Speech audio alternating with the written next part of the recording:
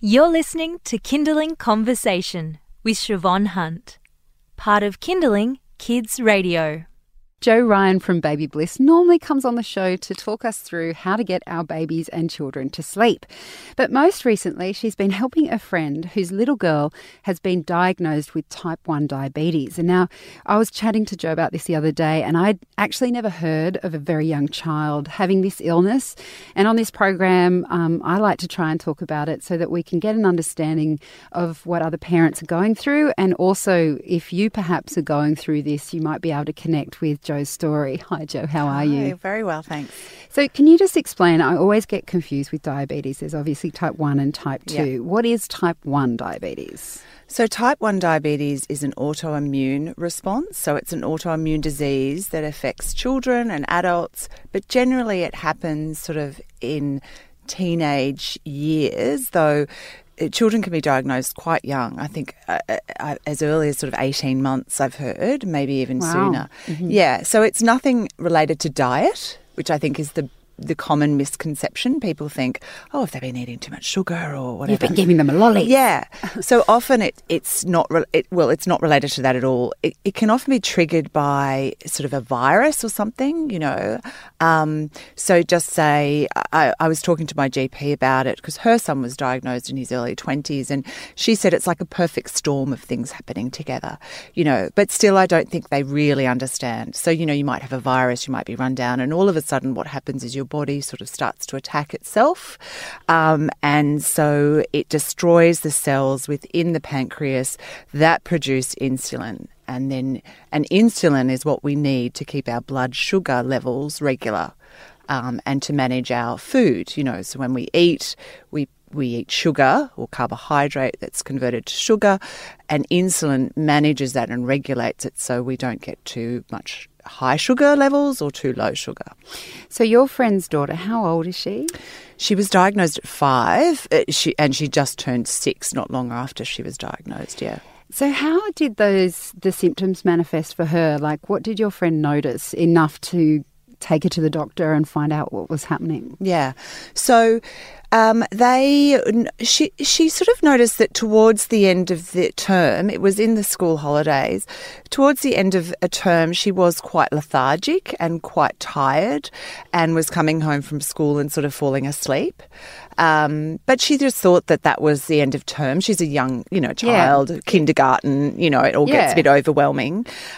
They went away on holiday, and she said she felt like she was really trying to jolly her along all the time. And then she noticed quite acutely that she was really excessively thirsty. So she was drinking a lot and then going to the toilet a lot, so wanting to wee a lot. And that sort of triggered a sort of, she was sort of like, oh, this doesn't seem kind of normal. She rang her doctor back here, and he said, you know, I think before you progress on your trip that you take her to the doctor.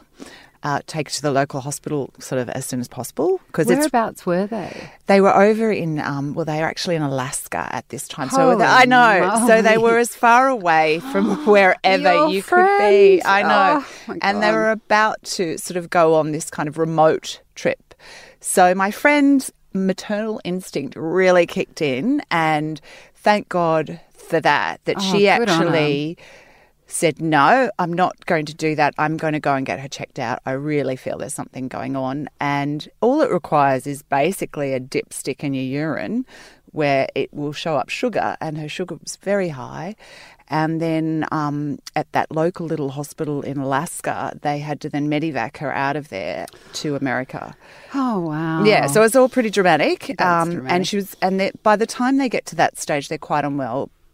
Because their blood sugar level is quite high, and obviously it takes a bit of a toll on their bodies. Yeah. Yeah, because you're so small. So small. Yeah.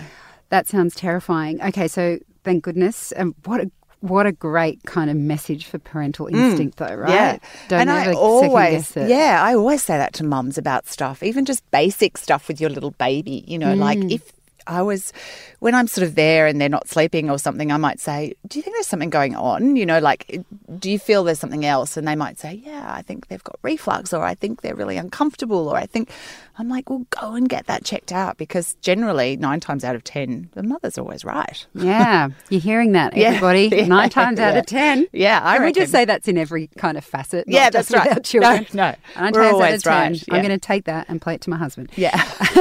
You're listening to Kindling Conversation. I've got Joe Ryan in the studio from Baby Bliss. We do normally talk about sleep, which we will get onto with this as well. But recently, Joe's a good friend of hers had an experience where her very little girl, only 5 years old, was diagnosed with type 1 diabetes.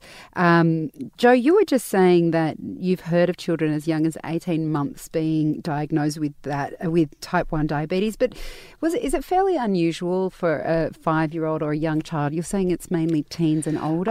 I think what they say is that mostly it is diagnosed between 10 and 14 years is the peak age of diagnosis. Which makes me feel a bit more comfortable, because they've got more language to say they're Absolutely. not feeling well. And I think obviously the younger the child, the more difficult it is. But according to my friend's diabetic nurse, 5 and 6 is a very difficult age, because obviously they can express themselves, but they can't quite understand what's going on with their bodies and they their tell you they're sick all the time. Like, I'm just like, what's my instinct, Darcy? You're telling me this morning you're sick and you don't want to go to school, but then you're eating your toast. Okay, you're fine. Yeah. But it is hard, because It is hard, yes. But I think, as mothers, you might know whether they're actually just sort of saying that because they don't want to go to school, yes. or whether there's genuinely something wrong.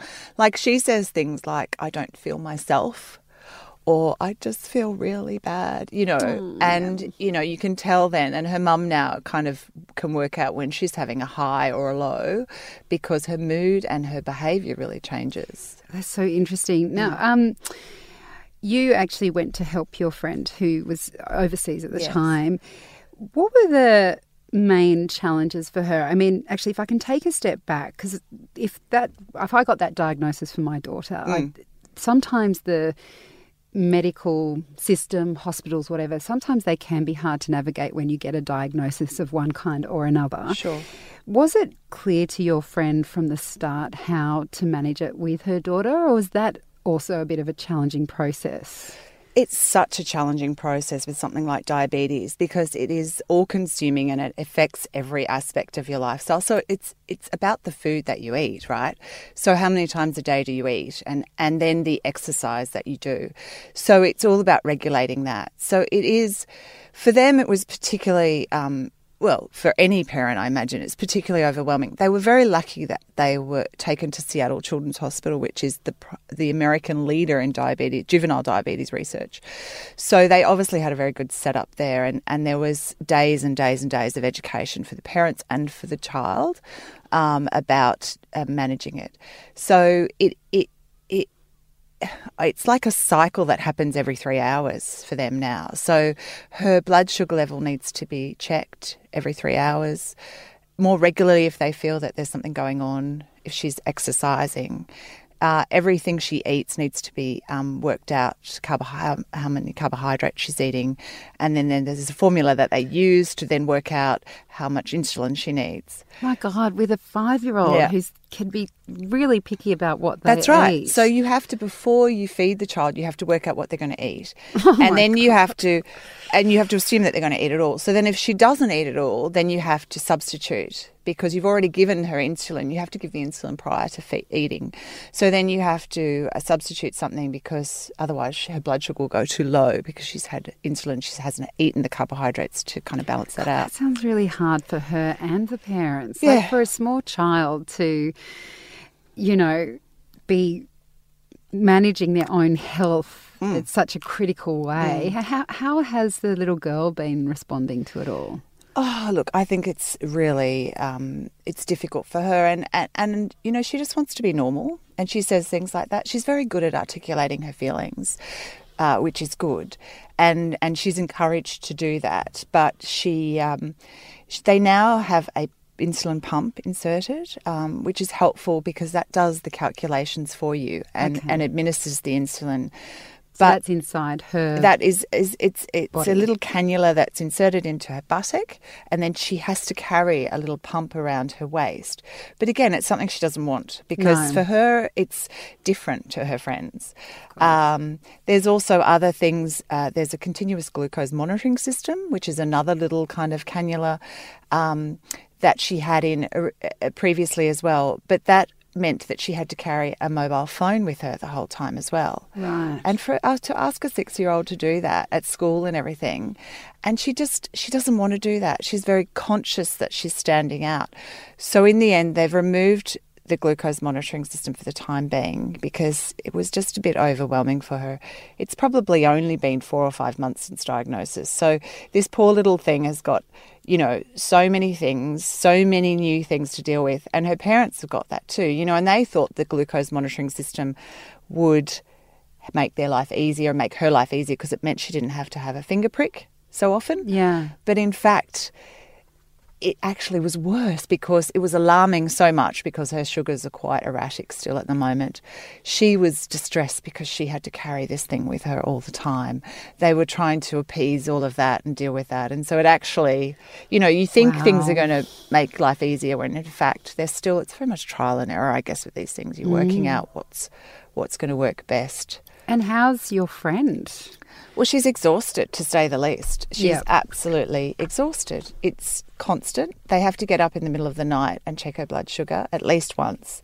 If there's a problem before she went to bed, if it was too low or too high, then they'll have to get up again. If it's too low, they have to wake her and feed her in the middle of the night. If it's too high, they have to give her more insulin in the middle of the night. So not only just the day-to-day kind of dealing with it, but the emotional exhaustion. She is angry with her parents, She gets angry when they say to her, we've got to do your blood sugar, we need to do a finger prick. So as the mother, when your child's saying, I hate you, mummy, or you're mean, mummy, or, go away, mummy, I don't like you, that's very emotionally exhausting, even though she knows it's not true. But you're hearing that and you're inflicting some sort of discomfort and pain on your child all the time. We feel guilty enough when they say it because they don't get what they want, That's right. let alone That's when you right. know it's hard for them as well. So, and, I think for my friend, the fact that a lot of people just don't understand it and they sort of are like, oh, it'll be okay. Or someone suggested she drink camel milk because they've heard that cures everything. I got to get me some camel milk. Yeah, and it's just kind of people don't.